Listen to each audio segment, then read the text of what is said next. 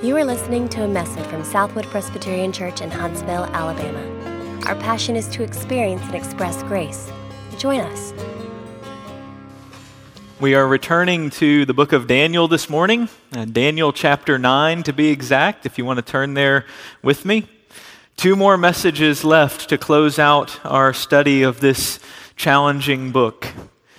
We've seen the lions and fires of Babylon responded to by the prayers of Daniel and his friends as they seek to follow the true king in a land that honors other kings. And now this morning we come to the longest of Daniel's recorded prayers.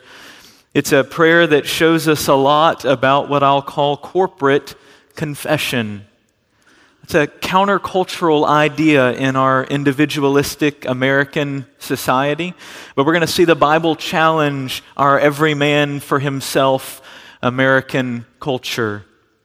Notice the group aspect of Daniel's prayer as I read, beginning in verse 1. This is God's holy, inerrant, infallible word.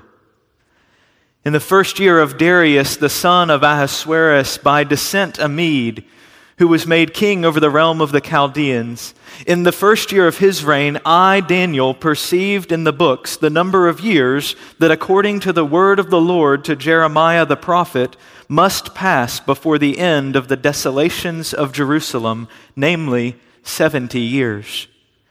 Then I turned my face to the Lord God, seeking him by prayer and pleas for mercy with fasting and sackcloth and ashes. I prayed to the Lord my God and made confession, saying, O Lord, the great and awesome God, who keeps covenant and steadfast love with those who love him and keep his commandments. We have sinned and done wrong and acted wickedly and rebelled, turning aside from your commandments and rules. We have not listened to your servants, the prophets, who spoke in your name to our kings, our princes, and our fathers, and to all the people of the land. To you, O Lord, belongs righteousness, but to us open shame, as at this day to the men of Judah, to the inhabitants of Jerusalem, and to all Israel, those who are near and those who are far away, and all the lands to which you have driven them, because of the treachery that they have committed against you. To us, O Lord, belongs open shame, to our kings, to our princes, and to our fathers, because we have sinned against you. To the Lord our God belong mercy and forgiveness, for we have rebelled against him and have not obeyed the voice of the Lord our God by walking in his laws which he set before us by his servants the prophets. All Israel has transgressed your law and turned aside, refusing to obey your voice. And the curse and oath that are written in the law of Moses, the servant of God, have been poured out upon us because we have sinned against him. He has confirmed his words which he spoke against us and against our rulers who ruled us by bringing upon us a great calamity. For under the whole heaven there has not been done anything like what has been done against Jerusalem. As it is written in the law of Moses, all this calamity has come upon us. Yet we have not entreated the favor of the Lord our God, turning from our iniquities and gaining insight by your truth. Therefore the Lord has kept ready the calamity and has brought it upon us. For the Lord our God is righteous in all the works that he has done, and we have not obeyed his voice. And now, O Lord our God, who brought your people out of the land of Egypt with a mighty hand, and have made a name for yourself, as at this day we have sinned, we have done wickedly. O Lord, according to all your righteous acts, let your anger and your wrath turn away from your city Jerusalem, your holy hill, because for our sins and for the iniquities of our fathers, Jerusalem and your people have become a byword among all who are around us. Now therefore, O our God, listen to the prayer of your servant and to his pleas for mercy. And for your own sake, O Lord, make your face to shine upon your sanctuary, which is desolate. O my God, incline your ear and hear. Open your eyes and see our desolations in the city that is called by your name. For we do not present our pleas before you because of our righteousness, but because of your great mercy. O Lord, hear. O Lord, forgive. O Lord, pay attention and act. Delay not for your own sake, O my God, because your city and your people are called by your name. Thus far, God's holy word. Pray with me. Father, we do thank you for your word. We ask that you would teach us from it this morning, that you would show us more of yourself, that you would show us even our sin, and that you, through the work of your Spirit in our hearts, would turn us back to you. And we ask it in Jesus' name. Amen. I think we are going sans technology at this point. So you, if you have your Bibles, you can look at Daniel chapter 9 there, and I promise I will try to think as I go what things to cue you on that are not on the screen behind me. But let me start with this. 1 year ago, at the General Assembly of the Presbyterian Church in America, that's the annual meeting of the denomination that Southwood is a part of, individuals, churches, and presbyteries were urged to consider present and past racial sins and the need for racial reconciliation. As a result of that year of consideration that we have taken together and wrestling through some of those things, 10 days ago in Mobile, we made the following statement, of which I will read only a part for sake of time. The 44th General Assembly of the Presbyterian Church in America does recognize, confess, condemn, and repent of corporate and historical sins, including those committed during the Civil Rights era, and continuing racial sins of ourselves and our fathers, such as the segregation of worshipers by race, the exclusion of persons from church membership on the basis of race, the exclusion of churches or elders from membership in the presbyteries on the basis of race, the teaching that the Bible sanctions racial segregation and discourages interracial marriage, the participation in and defense of white supremacist organizations, and the failure to live out the gospel imperative that love does no wrong to a neighbor.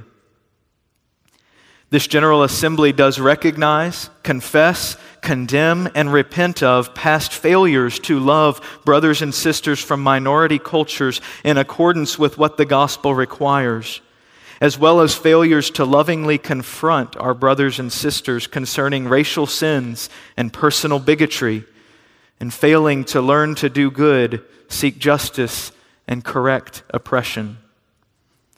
This General Assembly praises and recommits itself to the gospel task of racial reconciliation, diligently seeking effective courses of action to further that goal with humility, sincerity, and zeal for the glory of God and the furtherance of the gospel.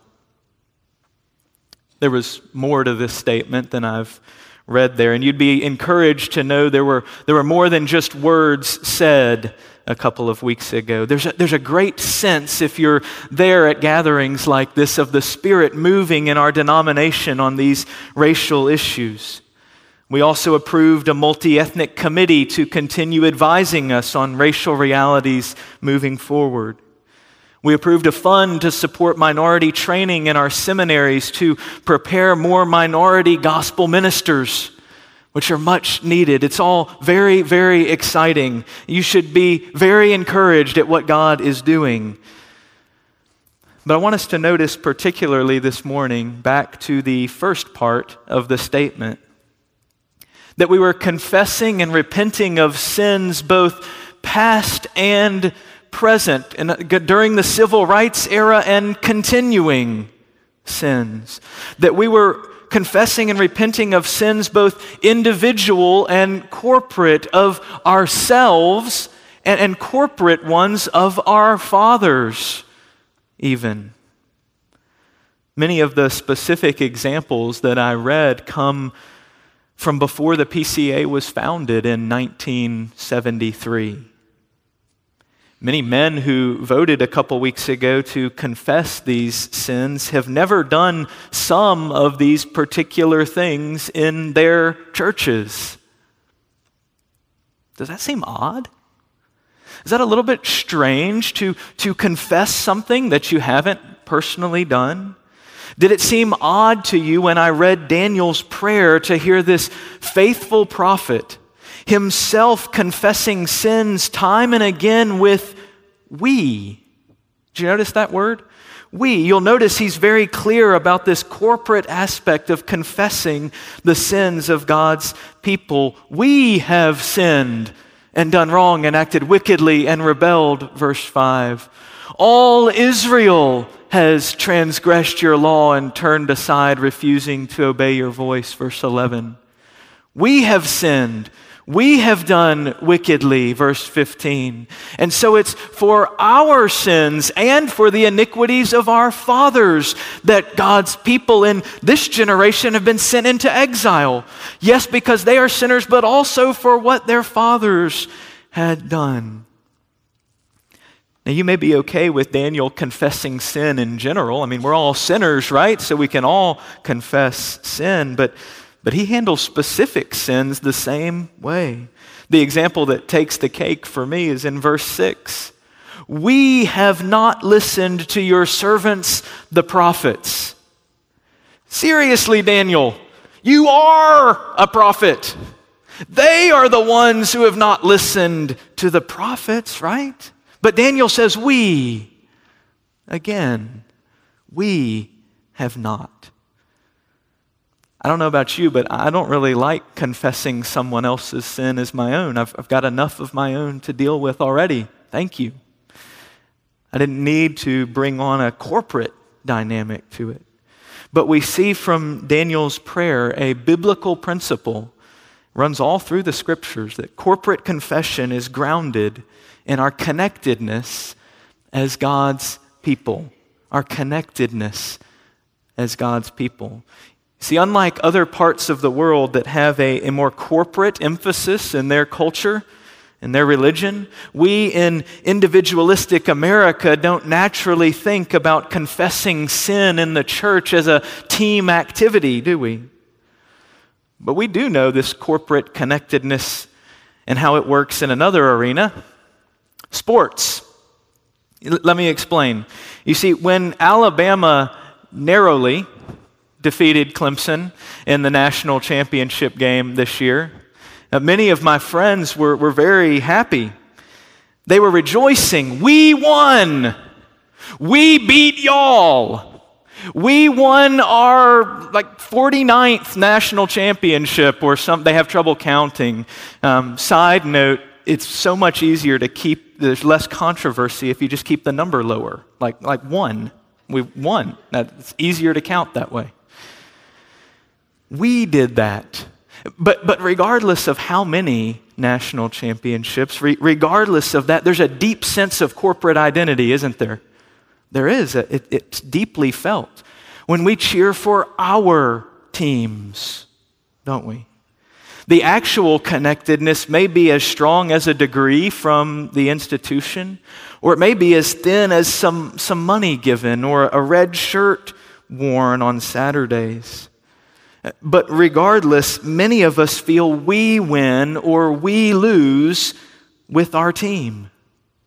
Many of us will feel that corporate connectedness on a national level watching the Olympics in a few weeks and asking, how many medals have we won? Or this fall, you'll watch election returns from states you didn't vote in, like Ohio and Florida, and you'll be anxious and you'll say, oh, we won or we lost, because of the connection you feel to a particular party or candidate that you've connected yourself to. Again, it's yet another area where we understand and deeply feel a corporate sense of connectedness. And I have you ask yourself this morning, why do I feel more deeply connected with sports and politics than I do with the church? how much more should we appreciate the connection that we have in Christ, that we actually have because of Him? If you remember Ephesians, when we talked last year about being connected in Christ, that the reality of our connectedness with each other because of our identity in Christ far outweighs all the other differences that would set us apart, right? It's not artificial or theoretical. It's far beyond the bond of team or party loyalty. It's an actual connection in one body, one family, by our union with Christ. And it matters more than all of our differences. Daniel models that reality for God's people as he says, our sins. Whether God's people is a particular congregation, a national denomination, or the universal church, we are called to rejoice together and weep together. When one part of the body is honored, all are honored. When one suffers, all suffer. 1 Corinthians 12. It's why we value being together, like next Sunday night when we're gathering for ice cream and just to celebrate nothing more but nothing less than each other. The connectedness, the fellowship that we have in Christ. It's why we see Christians beheaded across the globe and we mourn and say we were attacked. It's why we confess particular racial sins committed by our brothers and sisters, fathers and mothers, some of them before we were born or in other congregations, because we have sinned. This is a biblical pattern all the way back to Adam, isn't it? Adam's first sin affects the entire human race, all connected to him by birth. Romans 5 tells us that in Adam, death came to all men because all sinned. Many died through one man's trespass. So while I will admit there is a difference in individual sins that we confess particularly, and corporate sins, we confess the sins of our fathers and should expect that because they're our fathers, just like with Adam, in many ways, those sins still impact us. And those same heart attitudes are found in us. The Presbyterians in the 1860s and the 1960s may have done things that we personally haven't done. But their prejudices against those different from them and pride in their own social standing are idols and sins we know quite well and must confess alongside their particular sins. So we need to be challenged here. It's a cultural blind spot for American Christians. We often feel more connected to a football team than a family of God. More connected to a political party than to the people of God. And part of following the true King, if that's what God is calling us to do, and He is, part of that is realizing that following that King connects you inextricably and beyond anything else that you're connected to the joys and sorrows, the victories and defeats of many others following the true King with you. Not only is corporate confession grounded in our connectedness as God's people, but Daniel also shows us in his prayer it is based on sins of omission as well as sins of commission, the things we neglect, not just the actions that we take. Certainly we see Daniel confessing that God's people have acted wickedly, rebelled against God and transgressed God's law. They've committed particular sins, violating God's commands where He specifically told them to do something different. But it's also vital for us to consider the duties that we have neglected doing, the ways we have not shared God's heart and priorities. Notice this twice in his prayer, what they have not done. First, verse 6, where we have not listened to your servants, the prophets, who spoke to all the people of the land. We have not listened. And then later, verse 13, yet we have not entreated the favor of the Lord our God, turning from our iniquities and gaining insight by your truth. Even when called to it repeatedly, we have not done these things. See, when the people of God lose their zeal for the heart of God, when they fail to heed His word and have it shape their lives, when they neglect to form their lives around His truth and His priorities, that is just as grievous to God as specific violations of His commandments.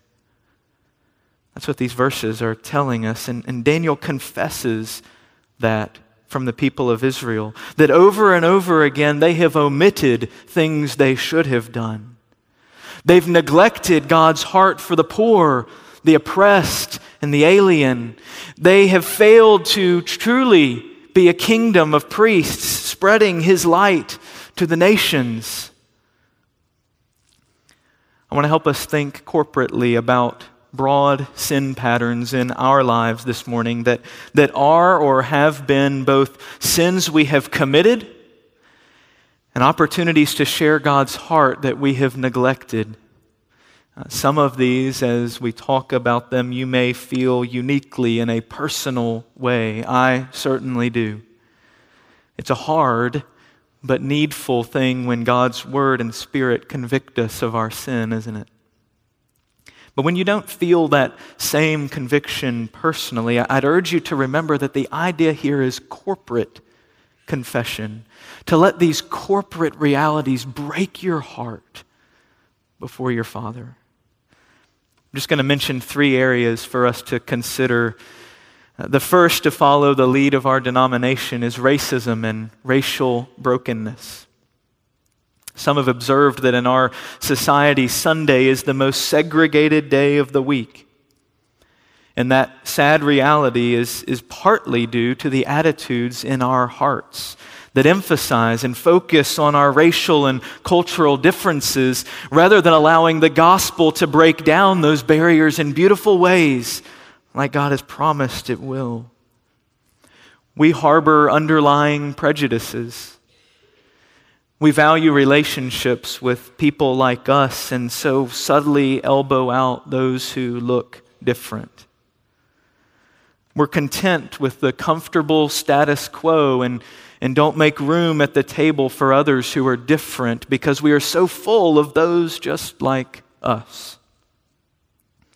If you look back at the denominational statement, the whole second paragraph is about our sins of omission in this regard. All we've neglected while sitting around denying that we're racist, we've said these things in this statement. It's our failures to love brothers and sisters from minority cultures as the gospel requires.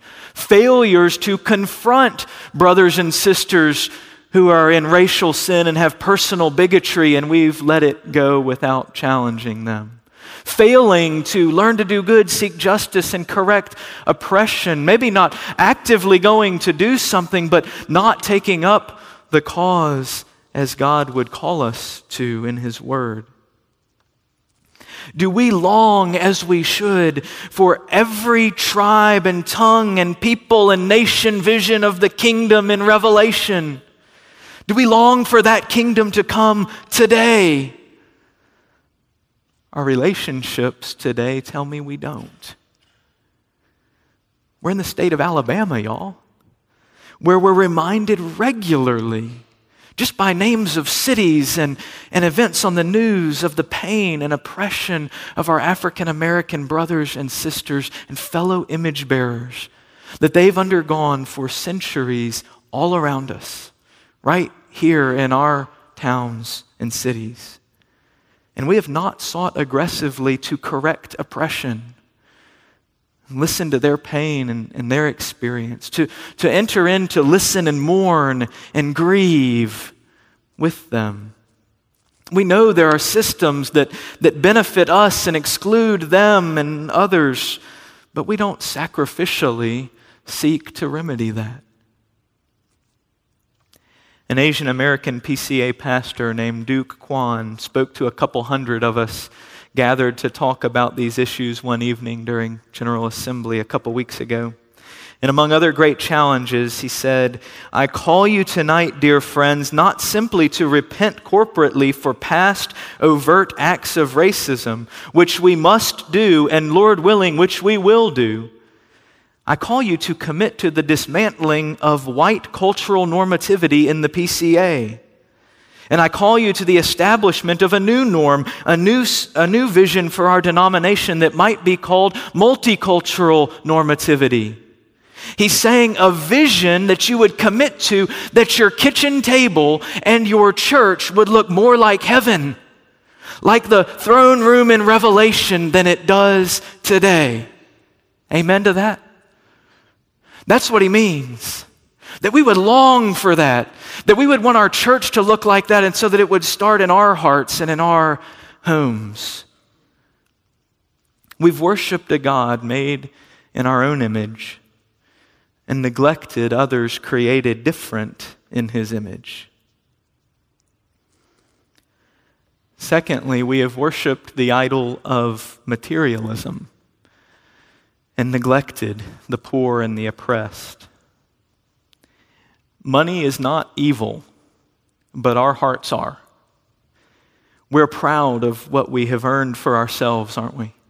And honestly, in our hearts, we feel it proves we're better, smarter, harder working, more deserving than those who have less. We shape our lives around consumerism, demanding more features, better service, and increased choices. We debate which restaurant to eat at or which outfit would look better, while others are neither fed nor clothed. And we know we have been worshiping self instead of God because we neglect to have his heart for the poor. God wrote laws to care for the oppressed and the marginalized. Jesus loved the poor and the downtrodden. But we have been quicker to lecture and criticize than we have been to sacrifice and love. We have been fearful and self-protective rather than humble and self-sacrificing. When we consider a day where no one is truly impoverished in the entire city of Huntsville, no one homeless, no one hungry, can you imagine that? Our first thought is how nice that would be for us. Not what a joy it would be for them. Finally, this morning, because my heart could only take so much conviction in 1 week, we worship the comfort of a busy silence and neglect the lost all around us. Our lives, y'all, are packed full of things that we do for ourselves, for our kids, for our futures. We're just packed to the gills. There's not room for anything else. Meanwhile, the only hope for a world desperately in need of hope is kept consistently to ourselves. Eternity hangs in the balance, and we are too comfortable in what I'll call our busy silence to be inconvenienced by the risk of rejection, embarrassment, or failure. You see, it's often not that we plan to avoid the lost, but that we plan so many other things first that we can't help but miss the lost, and we're not bothered when it happens. God so loved the world that he sent his Son from heaven to earth to rescue lost souls, but we have neglected that passion of God's heart. We can't be bothered to walk next door or to alter vacation plans to share that same good news. We've worshiped ourselves and lost sight of the heart of God. We have loved and prioritized ourselves, and we have neglected the ethnically, materially, or spiritually different. It sounds actually, if you read the Old Testament, like the people of Israel, especially in Daniel's day. Just read through any of the prophets. I'm going to let us confess these things together in just a minute. But first, one more question from this passage. Is there any hope? It's just sin, sin, sin. Failure, failure, failure. Is there any hope when we consider these realities in our hearts and in our churches? The last thing about corporate confession this morning from Daniel is that it is fueled by hope in God's promises to his people. That's what drives corporate confession and makes it a reality. Just as we know personally that it is the kindness of God that leads us to repentance, so corporately we cling to his promises and his faithful character as we confess our failings. Daniel in this passage is driven, we're told, by reading God's word through the prophet Jeremiah to pray and confess sin. He reads God's covenant promises to restore his exiled people after they've been gone from the promised land. And he opens his prayer by claiming these covenant promises. Verse 4, I prayed to the Lord my God and made confession, O Lord, the great and awesome God who keeps covenant and steadfast love with those who love him and keep his commandments. We are your people, he says. The ones you set your love upon, your faithful covenant love. The ones you rescued out of Egypt, verse 15. The ones you promised to redeem with your faithful covenant love. The love that promises you will be reliable even when we aren't. Even when we fail. It's your promise to come through for us. One commentator, Dale Ralph Davis, says, the Lord's promises drive his servant's prayer. Here's his picture. It's as if God's promises have Velcro on them and our prayers are meant to get stuck there. I love that picture. Our prayers stuck on the promises of God. And then Daniel appeals to God's character as a merciful God who delights to forgive. Verse 8, look, it's the open shame that is ours because we've sinned against God, but to the Lord our God belong mercy and forgiveness. That's the kind of God he is. Look down to verse 18. We don't present our pleas before you because of our righteousness, but because of your great mercy.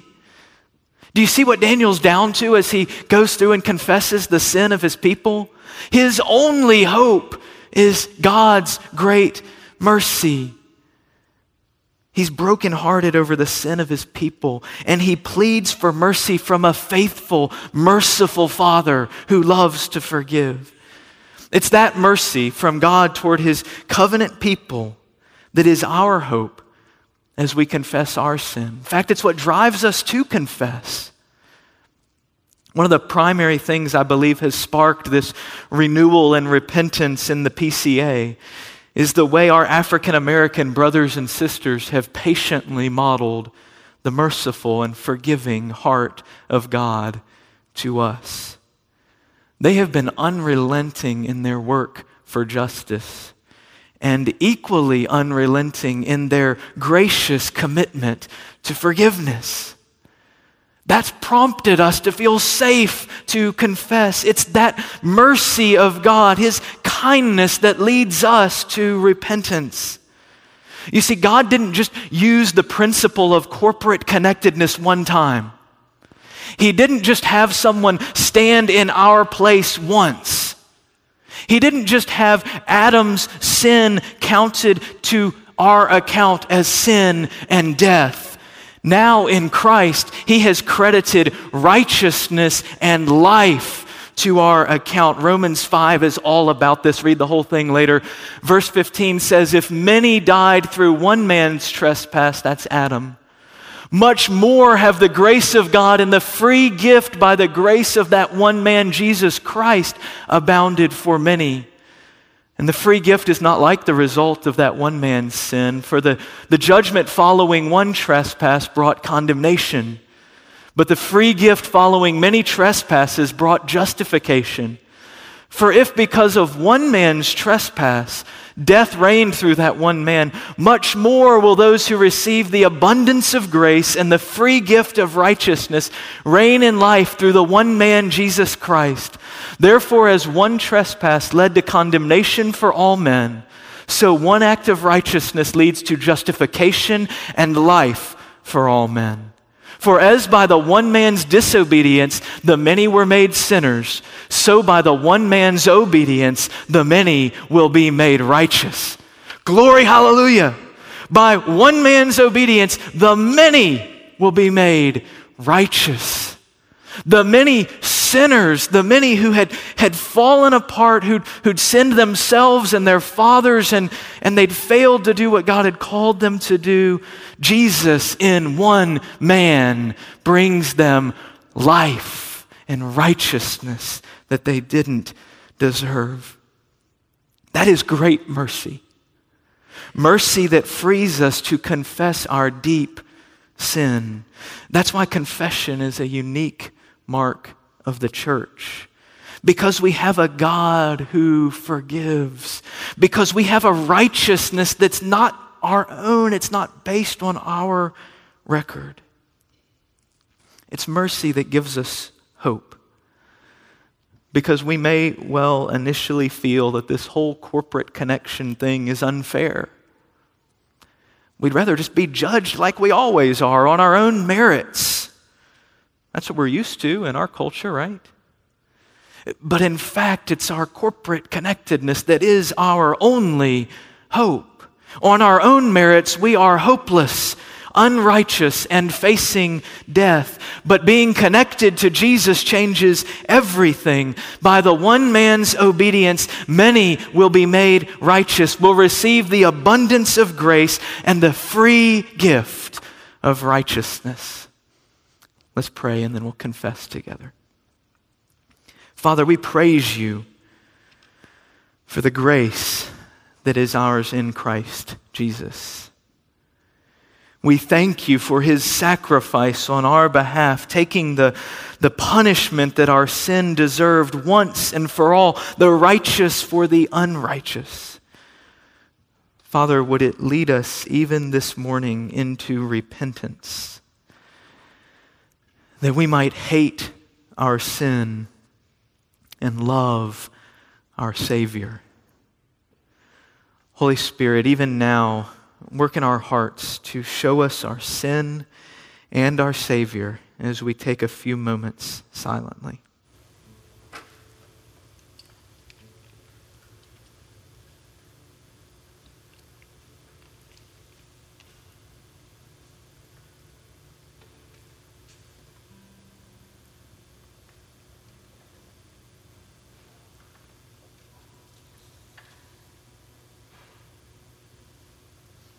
Amen.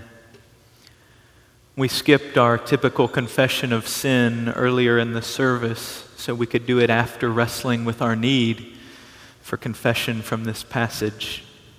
I've written an extended corporate confession for us this morning, taken from some of the issues we've talked about and some of Daniel's words in Daniel 9. Let's stand together and confess our sin. Heavenly Father, we confess that we have sinned and turned aside from your commands and your heart. We have thought more highly of ourselves than of others different from us. We have harbored prejudice in our hearts. We have spoken carelessly. We have laughed hurtfully. And God, we have failed to love our neighbor by defending our minority brothers and sisters.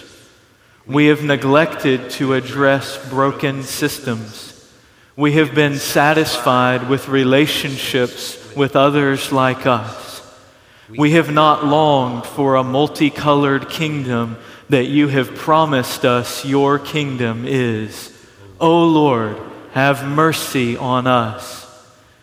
Heavenly Father, to us belongs open shame because of our unbridled materialism. We have sought security in created things rather than the Creator. We have been proud in our own accomplishments rather than grateful for your gifts. And God, we have neglected the poor and the oppressed. In our fear and selfishness, we have not cried over their suffering or shown your benevolent heart at all times. O Lord, have mercy on us. Heavenly Father, we have rebelled and failed to obey your voice. You have called us to share the good news of Jesus with all people, to make disciples of all nations. But we have busied ourselves with the temporal pleasures we desire and avoided the eternal souls of people created in your image.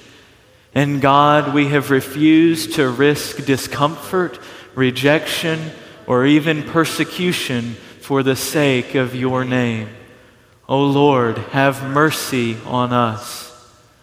Forgive us, Lord, for these and many other violations of your holy law we have done, as well as many other duties we have left undone. O Lord, hear. O Lord, forgive. O Lord, pay attention and act. Delay not for your own sake, O God. For we do not present our pleas before you because of our righteousness, but because of your great mercy. Amen. Let's continue in confession now as we sing the words of David's Psalm of Confession, Psalm 51. For more information, visit us online at southwood.org.